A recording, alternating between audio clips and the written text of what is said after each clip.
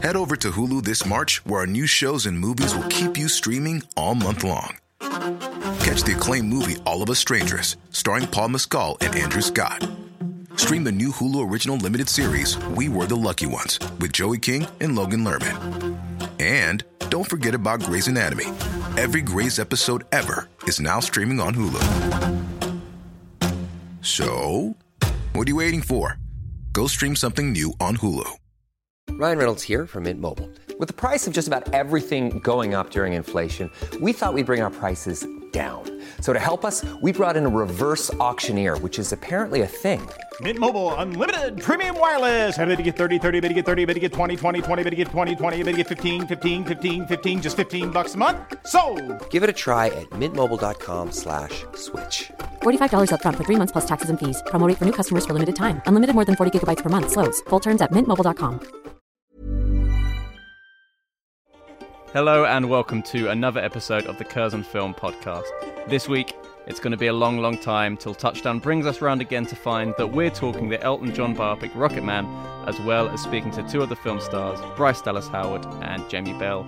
And we'll also be bringing you a whole new world with Guy Ritchie's live-action take on the Disney classic Aladdin. I'm still standing. Good stuff.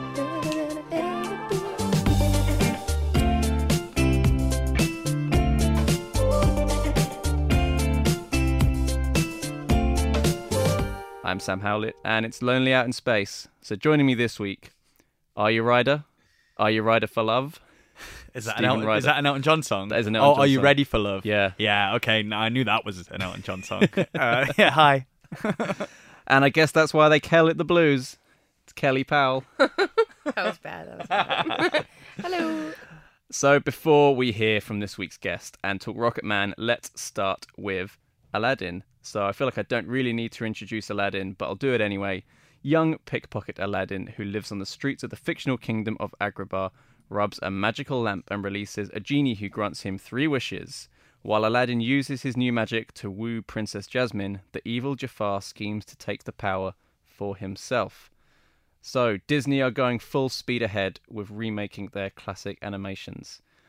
Guys, how do we feel so far about Disney's approach at the moment to remaking their classic properties? I mean, it seems as though they're remaking everything. Yeah. I think I heard the writer of the songs in Aladdin, whose name I've forgotten, which is really bad. Clements. But yes, he said today that he thinks the only one they'll be unable to remake is Pocahontas, because of it would be a problematic film to remake. But yeah, it seems at the moment though they're just happy to try anything. I think The Little Mermaid's probably the one that people are waiting for now, the big one that people are waiting for. But I've not dived too deeply into these live-action remakes, to be honest. I've kind of stayed away from The Jungle Book and The Beauty and the Beast remakes. This might be like my own second or third one that I've seen. But I think that they definitely want to find directors who have a passion for the animated film. And I think with Aladdin it kind of shows. Yeah, this film was, I think, initially met with a lot of pessimism and skepticism, I think from all three of us as well. Mm-hmm. I think we went into this film with a little bit of a reservation about what we were going to expect, but we were all pleasantly surprised. Yeah, I was very ready to not like this film. Mm-hmm. Also, on the one hand, I just hope in some ways that these remakes don't become a replacement for the originals. You know, I hope that they're just like an addendum and like an addition for kids these days to sort of get into Disney and then discover, you know, this other world, because there's something so you can't replace the originals. And in some way I was kind of like, as a kid, you know, growing up on these films, kind of a bit resentful. It's like, why? No, you don't have to do it. But I guess it makes sense, and they're updating the stories for sure. Like this Aladdin has got another little subplot for Jasmine that like makes sense in today's world. And yeah, very pleasantly surprised. Like really enjoyed it. I think it's got something for everyone. Like people who love the original will like this, and I think new kids coming to the story are gonna like it, and it's exciting. And yeah, I think there's like a few layers to these Disney remakes at the moment. You're getting them on one level. You're getting them as a clear kind of money cash grab from Disney. The second level is a kind of nostalgia trip for a lot of people who saw these films in the 90s, who grew up on these films, who watched them over and over and over again. And then the third one is kind of just a can we do it kind of thing? Like Disney being like, can we do this? Yeah. Like, shall we give it a try? And because they've got the capacity to do that. And, I think the second point, the nostalgia point, is the bit that I connected with the most here. Like, I watched Aladdin so much as a child. I'd forgotten how much I watched it until I saw this film. So the parts of this film that resonate with me are the parts that I remember from the cartoon. So like you were saying, Kelly, like, I don't see how this film can exist without the cartoon. To be quite honest, I can't ever see these live action remakes becoming the kind of preferred version for anybody if they've seen both. But and I don't think Disney are willing to give up the kind of money and attention that those older animations still must get. Yeah. I think if they're going to do it, make sure that they're all this good and clearly have this much passion and fun put into it. Bizarrely, this film is made by Guy Ritchie, which is crazy to me, because Guy Ritchie started his career with Lock, Stock and Two Smoking Barrels and Snatch, and he was the British Tarantino for a good few years. And he was the next big thing, and then his career took a really strange turn. He became Madonna's husband for the larger portion of his career, and then he came back with the Sherlock Holmes films, which I quite enjoy, but they don't really exist anymore. I mean, they still say, oh, we're going to make a third one, but does anyone want to see the third one? Yeah, he went into this kind of period of making adaptations of IP. Yeah, I guess. King Arthur was the previous film. King Arthur, Sherlock Holmes, and it all got a bit weird. Yeah, every now and then he'd do another one of his kind of Ritchie, like Rock and Roller was his last real Ritchie film, and just doesn't quite land the same way. I mean, I have to say, I don't see any Guy Ritchie in Aladdin. I don't see it. I don't see, other than it's a good film and that it's clearly made by someone who's made a film before and has a kind of grasp of big budgets. There's no geezers in Aladdin. There's no geezers. One geezer, come on. Is there one? No, I'm glad there should have been one. The parrot. They could have done the parrot. Yeah. I didn't see any Guy Ritchie in this. Did you, Kelly? Yeah, there's some Guy Ritchie moments for me. I think when he plays with the sort of like slow mo, and there's lots of speeding up of action, and just a little bit of finesse that's definitely Guy Ritchie's influence. You feel like they hired him for the kind of action scenes rather than for the rest of the film, because I suppose there's an element of like very rapid editing in this film. Yeah. Very fast-paced movement. Like the opening is like that zoom around Agrabah. Yeah, I think there's an element of like knowing there's a kineticism to it. Yeah, for sure. That maybe they looked at that's Ritchie-esque. Guy Ritchie and thought, we need somebody here who's not going to slow this film down and make it boring, like something like Cinderella or Beauty and the Beast was, for instance. Like, this dynamism. Aladdin has always been about dynamism, and it's always been about colour, jumping across the rooftops, exactly, and vivacity, around, and where the cave collapses and the genie. For sure. This has to be.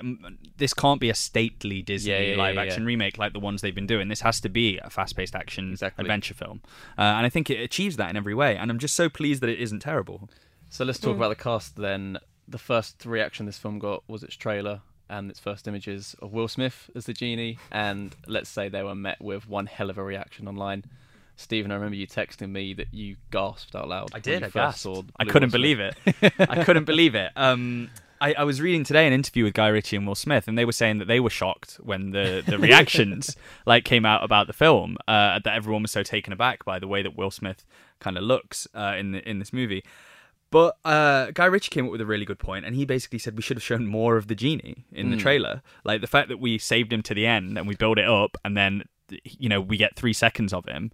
You don't quite get the idea that in this film the genie is so malleable, and he can change into anything. He can be a human that's blue, he can be just a normal human being, he can be huge, he can be small, and he looks different in every single one of these iterations. So the one shot that we got to see of him coming out the lamp was, first of all, a shock to the system. I didn't like it, and I'm not quite forgiven them for it yet. And there are moments in this film still where the genie kind of flies towards the screen, and it's terrifying because it's this big blue cloud with Will Smith's face flying towards the screen, and you don't know what to think. You can't, your brain can't process it properly. But overall, the genie looks great. It looks good. It fits into the world. It never looks. There are moments where maybe the eye lines are a bit off, but it never really looks out of place in this world, and I think that's you believe really it impressive. as part of this fantasy world. Absolutely. Totally, yeah. And I think over the past few years, we've kind of forgotten how great Will Smith is when he does films like Suicide Squad or After Earth, and you sort of think, I don't know about Will Smith now, but then you see something like this and you think, Will Smith is such a movie star. Always has been, always will be. He's got such a star quality to him, and this is a great excuse for him to really show it off. Well, you're a big fan of the Robin Williams performance in the original. Of course. I mean, I love that performance, but it's never held quite the kind of like esteem that some people put in. It's like people think it's the great voice acting performance. I love it. I do. It was the first time as well that a huge A-list actor was openly a voice of an animated movie. True. That sometimes started a trend. Started a trend. Yeah, 100%. Yeah. Did you think? How did you think Will Smith did? Yeah, I think that they did it very cleverly, because there's no way that you could ever replicate that performance, and it's so iconic, of Robin Williams and what he meant, especially to kids in the 90s. That is the voice of the genie. It's very hard to replicate that, but they've done it cleverly, where they've given a totally different flair to the genie and upgraded it for today's kids that will, he's got this hip hop influences, I think and that's from the updated theatre musical, isn't it? Yes, you were saying, yeah. Obviously in the theatre musical, he's played by kind of a very flamboyant black guy, and I think Will Smith doesn't quite have that kind of flamboyance, but he definitely has an element of like showmanship and kind of sass in there that maybe Robin Williams' genie was. Robin Williams was a stand-up. Yeah, it was like a stand-up. Yeah, perfect. That's the perfect way to put it. Impressions and like. This is. Very good. Not one of your better impressions, though. That's my Robin Williams. How about this? That was better. That was good. I was watching an interview with Will Smith on stage after the premiere in London, and he was just he said that the reason he looked so happy was because he could finally be on a Q&A session where he could talk about the film and it was good. And he said, like, I'm really happy to just be up here and everyone's relatively pleased with the film, because I've had some stinkers lately. In Suicide Squad is just kind of depressing. Like. Yeah. Usually people are just like, so Will, how are Jada and the kids? Talking around it. Yeah, but no, he seems really happy with the performance in this, and I think after those initial reactions, he should be really. And what did we think of the lead then, Aladdin, who is played here by Mena Massoud? I thought he was really good. Yeah. I thought he was perfect for the role. Yeah. Obviously, it's a risk casting someone who's relatively unknown. I don't know him. Relatively unknown. And I think that he nailed it. I really do. I think that he captured the spirit of Aladdin and brought it to life in a really, really good way. I couldn't have asked for more. It's engaging. And I think he's rather tasty. He's a handsome boy. He is hot. He is a handsome boy. I saw his haircut in real life, though. Not quite as. No, it's not doing it for me. But Aladdin looks great. Yeah. Same goes for Naomi Scott. I was not sold on her as Princess Jasmine, but I think she genuinely manages to capture the spirit of the original kind of princess, who I loved that she was never a background character in Aladdin. She was never a love interest in the original. Feisty. She's feisty, and she has her own kind of like secrets to keep and her own story and her own arc. And it doesn't completely get taken over by Aladdin's story, which I love. And in this, they kind of move that up another level. They don't lose the spirit of the character, but they still have this new element of like, I'd hesitate to call it feminism, because it just seems like a strong female character who wants... With agency. Yeah, with agency. Her own desires. Absolutely. Yeah. You didn't particularly like her new song, though, did you, Kelly? Yeah, so that was a little bit of a letdown for me. I mean, obviously the sentiment and the moral behind the song is good, and obviously it's her storyline, which I really love. But the song itself, not sold on quite yet. Yeah. I think it doesn't fit for me quite in the same way as all the other songs. I was going to say the film's not perfect, and it has an issue with kind of. For me, the narrative and the songs sometimes don't quite mesh together as well as I'd want them to. They don't feel as natural as they do in the animation. But apart from that, I think the songs are so strong, apart from the new ones, which are, well, maybe no, we'll having get used said to them. that, Maybe I we'll think get used to them. the Genie, so Will Smith's first song, like Friend Like Me is amazing. So good. That's the the update exception. of that song is so that's the good. exception. It's brilliant. But like, things like One Step Ahead, One Jump Ahead. I can't remember what it's called. Great song. So Too good to like mess with. Yeah. But it seems odd when they move out of the dialogue into the music. For me, I don't think it quite gels as a musical. You're kind of reminded that it's a musical all of a sudden. And the only other letdown for me, which I think we all agreed on, was with the casting of Jafar. Oh, yeah, Jafar didn't quite do it for me. Wasn't evil enough. Online, people online have been calling him Hot Jafar. He's hot. Marwan Kenzari. He's fine. It's just Jafar's such a theatrical villain in the cartoon. Totally. The They definitely could have ramped He's it up. too restrained. Yeah, even with his costuming, Weirdly. I was like, I want those shoulders to be bigger, man. Like, make it more like imposing. I don't mind Jafar being hot. Like, I don't need my evil characters to look ugly. Yeah, but the cartoon character's so sleazy looking. Yeah, there needs He's to be like, an element of danger about him, Yeah. and there isn't here. You can still be handsome and feel dangerous and threatening. That's an issue with the film for me, is he never feels like a threat at all. True. But I think we can all agree most of this film works really well, and I think people are going to be quite surprised by how much they enjoy this. It's the ideal film coming out Bank Holiday weekend. I think kids are going to really enjoy this film. We saw this film with a cinema full of kids, and they all seem to be loving it. Very true. So I definitely think this is one for families this Bank Holiday weekend. Now, speaking of colourful, entertaining musicals that were met with some pre-release pessimism that are actually really good, both directed by someone involved in the making of Lock, Stock and Two Smoking Barrels, Rocketman is also out this week. Nice. As he enters a stint in rehab for drug, alcohol, sex, and shopping addiction, Elton John looks back at his rise to fame from humble piano player to the biggest star on the planet, looking at his relationship with his parents, his friendship with the lyricist Bernie Taupin, his complicated relationship with manager John Reid, and his battles with drugs and alcohol, all told through John's beloved musical oeuvre. Ryan Reynolds here from Mint Mobile. With the price of just about everything going up during inflation, we thought we'd bring our prices down. So to help us, we brought in a reverse auctioneer, which is apparently a thing.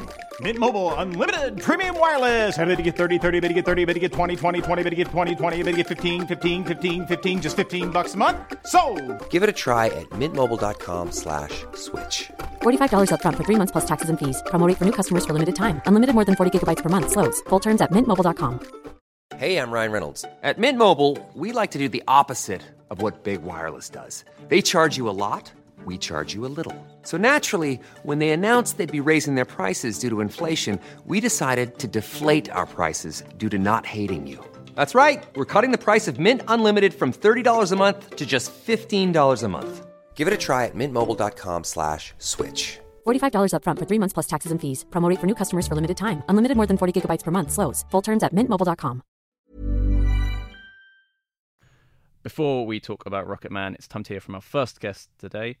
Bryce Dallas Howard made her breakthrough in M. Night Shyamalan's The Village and has gone on to star in Spider-Man 3, Terminator Salvation, The Help, Pete's Dragon, and one of the best Black Mirror episodes. One of my favourites. And most recently, she's been a big part of the enormous Jurassic World franchise. Here, she plays Elton John's mum, Sheila, and our very own Ryan Hewitt went along for a chat. Hello, Bryce Dallas Howard. Thank you very much for speaking to us today. Thank you, same. So Elton John doesn't get much more spectacular and dramatic a life as that. Yes, yeah. You must have been pretty excited when that one came around, the opportunity Yeah, to it was kind of wild, honestly. I was meant to go on vacation with my family, actually, in the UK. And then I got this call that there was this opportunity, and read the script immediately, spoke with the director, and within 6 days I was on camera. Wow. So it was truly a whirlwind. Yeah. Yeah. And so Elton John, obviously the height of his career started in the 70s. He had his sort of comeback in the 80s. We're too young for the very early days. Do you remember when you first became aware of who Elton John was? The Lion King. The Lion King. I distinctly remember turning the CD case over and being like, what inspired individual is behind this incredible music, and that's when I learned about Bernie Taupin and Elton John. And so you play Elton's mother, Sheila, in the film. I think most people probably only really know about Sheila in terms of the feud that they had and the reconciliation in recent years, but there must be a lot more to Sheila that you found when you researched her. Is there a bigger picture here? Yeah, I mean, it's for me, it was important to me to talk to people who weren't affiliated with the production, who knew her. Right. So that I could get some sort of an objective opinion on kind of what happened, what had transpired, and No, it was very dysfunctional, and I don't know if she was well mentally. Because it was, and certainly Elton suffered as well, and later with kind of similar issues, and so it was kind of insane to think of, wow, here's this young Mozart, and he's, growing up in a household where he's shown no affection. So there are two particular lines in the film that you deliver that they're obviously there on the page, but there's something about the way that you've delivered them that I feel like you found the empathy in who is quite a, on the surface, bitter and spiteful person. And it's when you're asked, does he have the talent, when he's about to get the scholarship? And you start the sentence with, like, of course he does if you paid attention. It sort of starts really lovely, and then there's a twist. Yes, yeah. And it comes again when Elton comes out to his mother on the phone, right? It starts like quite understanding. Yeah. Right? I understand this about you. Please keep this to yourself. Yes, It's quite, there's something in that. And do you need to find the empathy in a character like that in order to play them and relate to them? You don't want them to be a caricature. Yeah, exactly. It's like you want to, especially because Sheila's a real person, so so you want to understand, okay, the things that she said, Elton John was an only child, and something that she said to him was, the biggest mistake of my life was having children. How does a person get there? And what path do they take to get there? And I think that, from what I heard, there was this kind of, she was self-absorbed and hated her husband. And so to kind of use Elton in order to leverage, she would leverage Elton kind of against her husband. And on the one hand, she would compliment him if it served her, and then she would put him down if it served her, and it was really, it was definitely a fine line, because you don't want to just play a wicked witch, and yet there are families like this, there are people like this, and because it doesn't explicitly turn into abuse, they're not stopped. Those kinds of parents are not stopped, and they should be. But do you think that ultimately, despite all of the sort of toxicity in the household, Elton became who he did through certain levels of support? Perhaps it came more from his grandmother, but perhaps there's just... And Bernie. And Bernie, of course, yeah. It's really interesting, because Elton kind of had this like huge spectrum of love in his life. There was tremendous lack, and then there was kind of overwhelming support, and he didn't experience a loving relationship with his father, with his mother. His stepfather was pretty wonderful. Fred was pretty great, apparently. Kind of turned him onto that rock and roll music. Yeah, and just supportive, a lovely person, and then of course Bernie Taupin was just a huge kind of grounding force in Elton's life, and showed him what unconditional love looks like. And Elton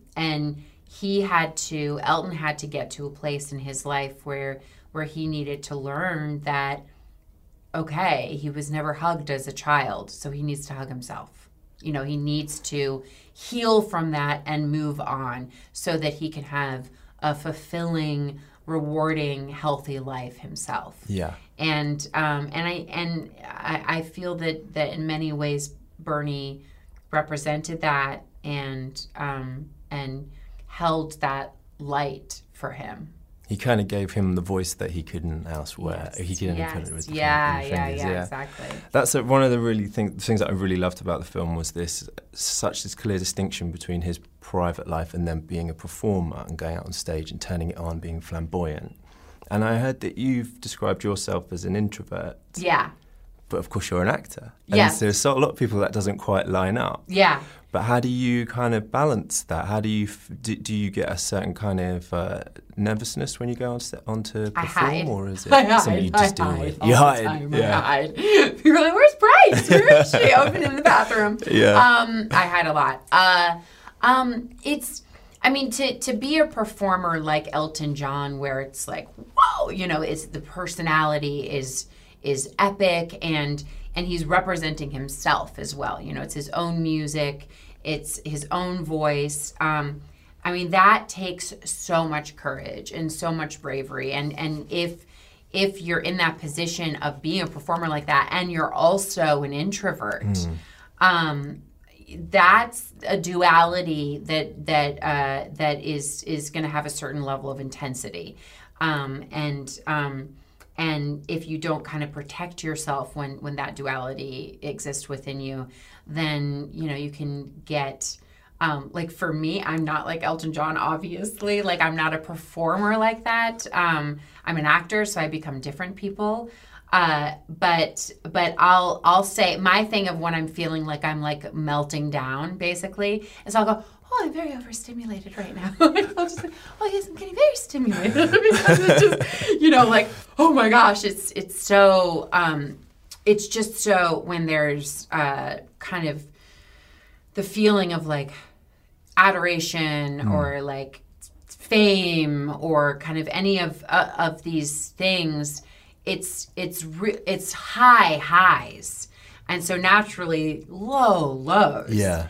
And so I try to kind of just not participate too much in those very stimulating kinds of situations. Well, I think that's really interesting. I think a lot of people who maybe want to be actors think that they have to be extroverted in order to follow that career path, but you're a proof that you don't need to be. You just need to learn how to be who you are. Yeah, exactly. And also, I'm a talkative introvert. So like one-on-one, this is great. I seem bubbly and outgoing and all that kind of stuff.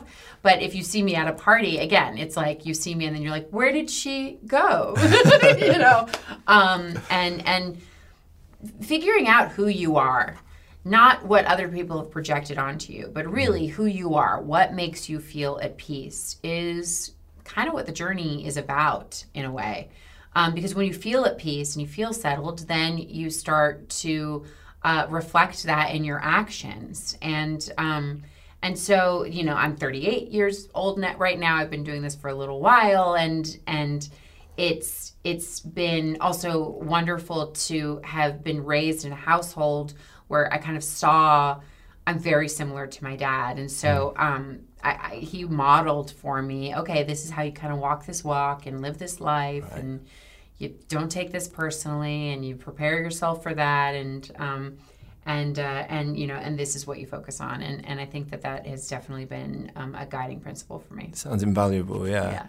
I guess a lot of ROCKETMAN is about Elton not having that guide, not having a support network like you've had, and working out how to survive in such a high intensity life. Yeah, it's crazy. It's truly wild. I could not imagine what it would be like to be someone who becomes recognizable and famous and all of that when they were born in a situation where it was just, total privacy, no one knew who they were, like all of that. Like that is just it's such a huge lifestyle change. I grew up in it, so it's not shocking or anything, but it is shocking if you didn't grow up in it, and it can impact people sometimes in very, very, very negative ways if they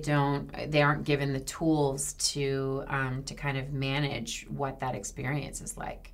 It's a really brave film in that it's so it shows that at its very best and at its very worst. Yeah. Warts and all.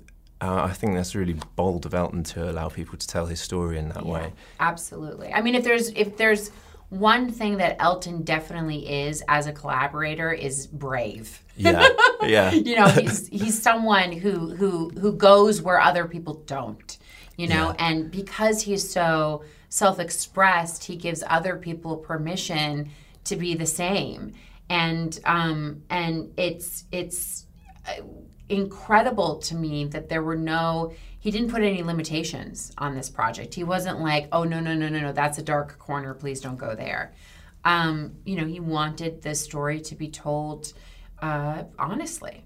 And am I right thinking that you watched the film with Elton a couple of days ago? Oh, yeah.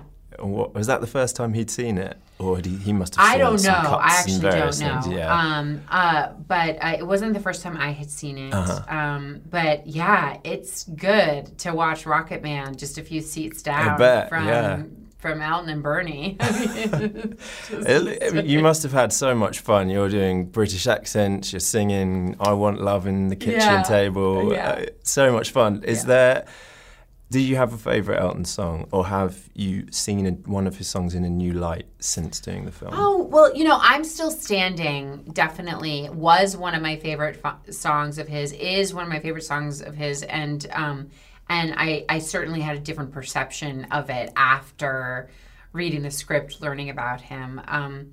I'm Still Standing is actually in the movie Sing, and my daughter that's her favorite song, so she sings it constantly, and I had no idea that it was actually Taron who sang that song in that movie, which is so wild. So that song that's my favorite.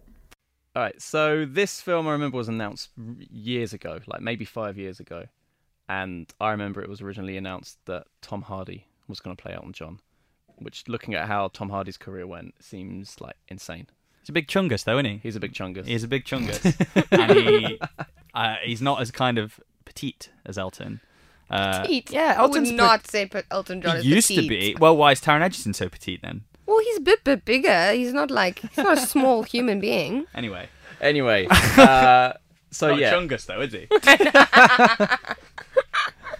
Taron Egerton, then, takes on the role of Elton John. What do we think of Taron Egerton? Is he the right choice for Elton John? What do you think he does well in the role? Because this really is his film. He's in every single scene. He totally owns every shot he's in. What do we think of him? Yeah, I thought he was really good. I thought he was Elton for me in the movie. I think that he got a lot of his mannerisms right. The hair, the looks, and his voice is really incredible. I thought that he did a fantastic job. Sold me. I was sold. Yeah, I mean, I've always it's a role that he doesn't mind looking like an idiot playing, or at least he doesn't mind looking down and out and broken, or unconfident. He's not strutting around everywhere in this movie. There is a lot of strutting, but not all the time. But in my childhood, I always saw Elton John as a very strange man. Growing up, he was in the news all the time. I didn't really know who he was. I'm talking when I was 7 or 8. Yeah. There's this man with an orange wig, small, dumpy, kind of walked around yelling at people. I was never what a star. I was always weird dude. Don't know what to make of him. So watching this film and seeing Taron Egerton play him with kind of a lot of charisma, and also he's obviously such a handsome boy. Those cheekbones are insane. No, jawline. Yeah, I know. That for me, I think the performance is great. Physically, at times I struggled. Sometimes I was it looks like Elton. Other times I was I saw Taron Egerton in the role. So. Okay, so what do we think about this film's approach then to the musical biopic? Because I think for me it was a surprise that this film is a full-on musical. It's not just, you don't just see him perform on stage or in studios or something. It's an out-and-out musical. It has those extended musical fantasy sequences. It's so theatrical and very Elton John. What do you think about that approach to this kind of story? So I obviously, for the last couple of years, we've been hearing a lot about ROCKETMAN and how it's going to be this kind of hard-edged, kind of surreal, drug-induced kind of film. And it's not that for me. It's a creative film visually, without a doubt, but it's a musical. Like you said, it's a flamboyant, colourful, visually creative musical. Yeah, that doesn't really push itself into those kind of surreal fantasy territories enough for me. It just feels like a very stylish kind of musical. I think that they strike a good balance, though. I think it was a good idea to go for the musical because I think, look, it's going to come up. We're going to compare it to Bohemian Rhapsody because of obvious reasons. And I think it worked for me much better than Bohemian Rhapsody Than just did. watching them play than on just stage watching them over play and it and over again, the traditional sort of paint by numbers type of biopic that we're used to. I don't know. I think that still has elements It of it. definitely does, but I think that they strike a good balance between being super visually creative. It's a very dynamic film. I mean, you're never really bored. You can't figure out the structure. In the first sort of 20 minutes, half an hour, you're kind of going, oh, this. Literally from the first sort of scene, you're like, oh, this is where we are. You know, there's a full-on dance scene. You're going along with him for the ride. And at times, that does mean that you're confused because he's under a huge amount of alcohol and drugs. He's intoxicated, basically, a lot of the film. Yeah. And so you're kind of getting, piecemeal flashbacks of his life and piecing it together as he sort of tells the story. And I think that that's done in a creative and engaging way. Using his music, I think it's great. I think the creative and engaging part is what keeps this film afloat and entertaining. Because everything you've just described about kind of low self-esteem issues, becoming a performer, his rise to stardom, his awful parents, his issues with being a kind of gay man in that era, which they do tackle. All of that is also Freddie Mercury's story. In the films, not in real life. I don't want to, bring the two stories and compare them in real life. But in the films, this is exactly what we see.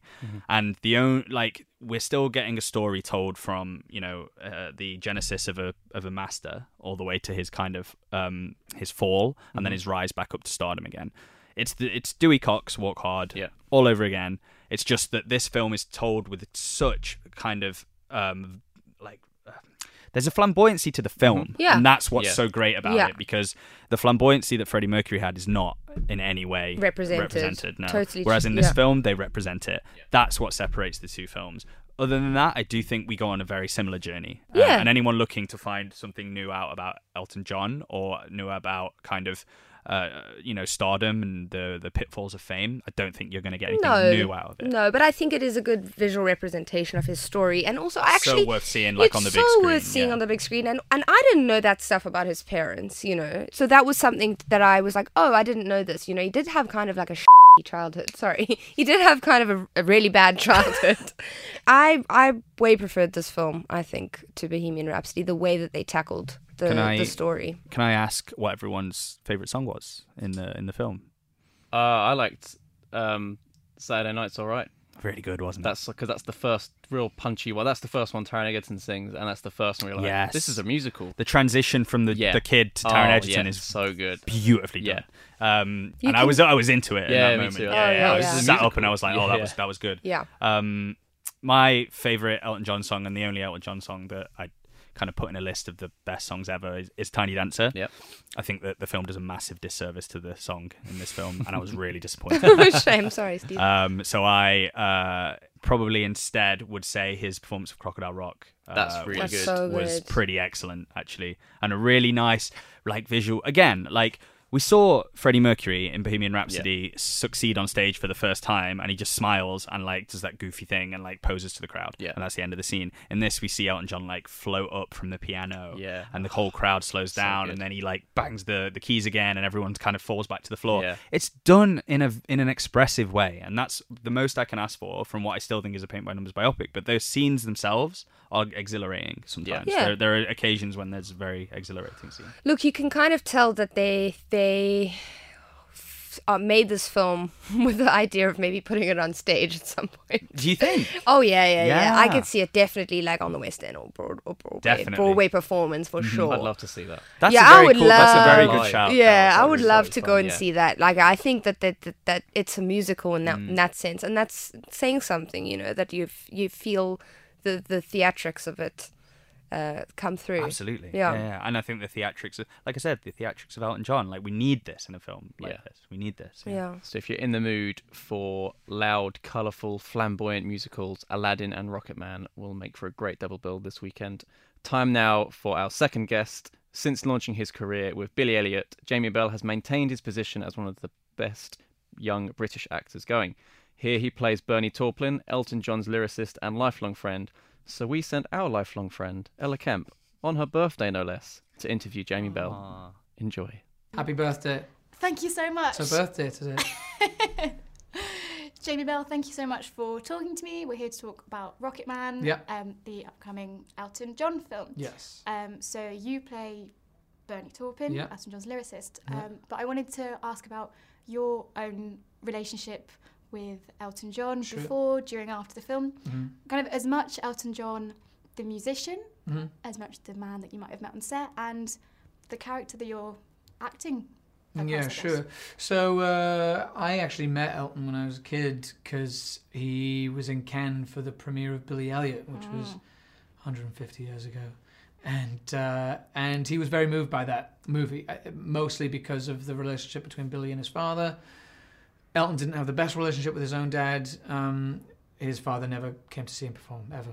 So at the end of that movie, when Billy's dad comes to see him perform as a grown man, I think it just kind of broke him in a way. And he was also like one of the first really famous people I'd ever met, so it was quite a surreal kind of experience. He obviously then went on to write the music for the musical of Billy Elliot, so I kind of saw him around that time as well.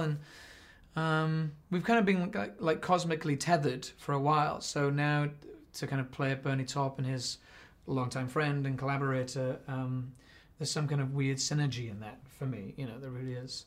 But in terms of Taron's interpretation of him, what he's managed to avoid, I think, is doing just an impersonation and kind of mimicking something that we're kind of vaguely familiar with.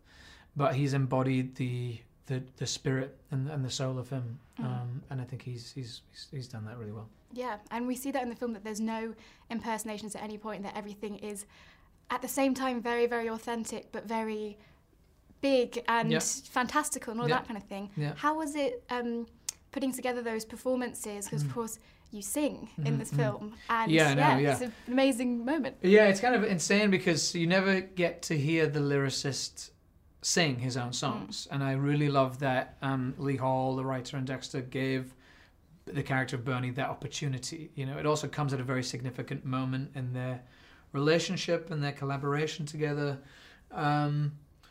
But in terms of just being on the set of a film like this is extraordinary, because you have like all these dancers doing this amazing choreography, like Elton's music is blasting out of speakers all day long. The clothes alone, like that decade, really produced some kind of interesting attire. Everyone's in these kind of crazy wigs and everything. I would sit outside of Taron's trailer and hear him singing his songs in there, and I'd just be wondering what kind of outfit he was going to walk out in today.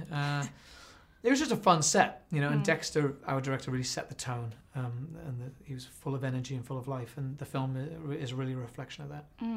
And from everything that we can see and how loud and how bright it is, I must say, of all of the different musical films I can think of, the one that came to mind for me was Moulin Rouge, most immediately. Yeah. But then it made me think about the different styles of music that we see in these films, and often it can be something that's a lot more angsty and more guitar-led and very brooding. But then I'm really curious about how you were attracted to this role, also thinking about Teen Spirit, which I saw and loved as well, and just thinking about the idea of pop music and why that should be the music that we're celebrating. Sure. I mean, I think, in terms of pop music has a formula to it that is just undeniable. I think a lot of people like to dismiss pop music as something that is not worthy of our time, but I think secretly they love it. You know what I mean? Secretly they do enjoy it to a degree.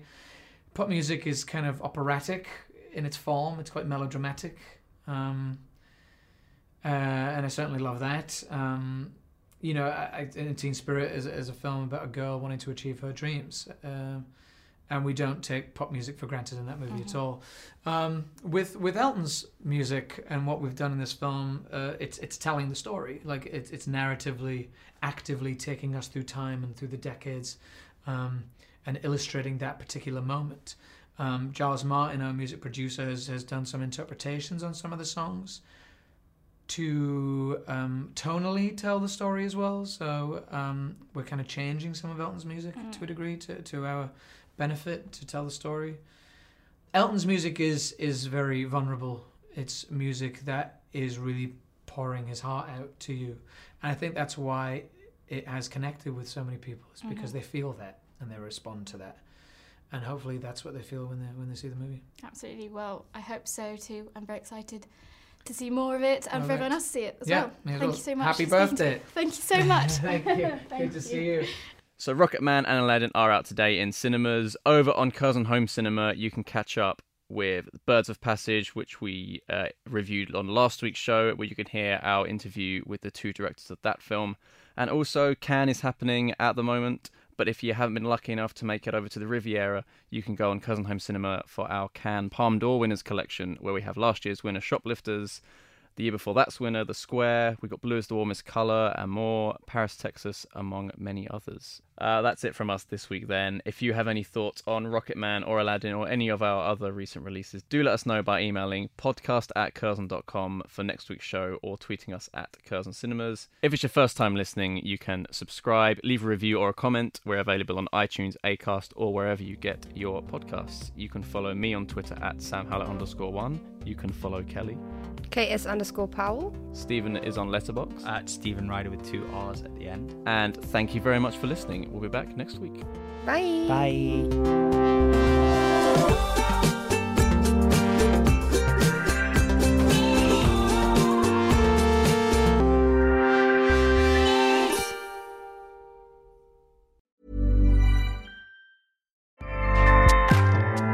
Acast powers the world's best podcasts. Here's a show that we recommend. Hi, I'm Una Chaplin, and I'm the host of a new podcast called Hollywood Exiles. It tells the story of how my grandfather, Charlie Chaplin, and many others were caught up in a campaign to root out communism in Hollywood. It's a story of glamour and scandal and political intrigue and a battle for the soul of a nation. Hollywood Exiles from CBC Podcasts and the BBC World Service. Find it wherever you get your podcasts. Acast helps creators launch, grow, and monetize their podcasts everywhere. Acast.com.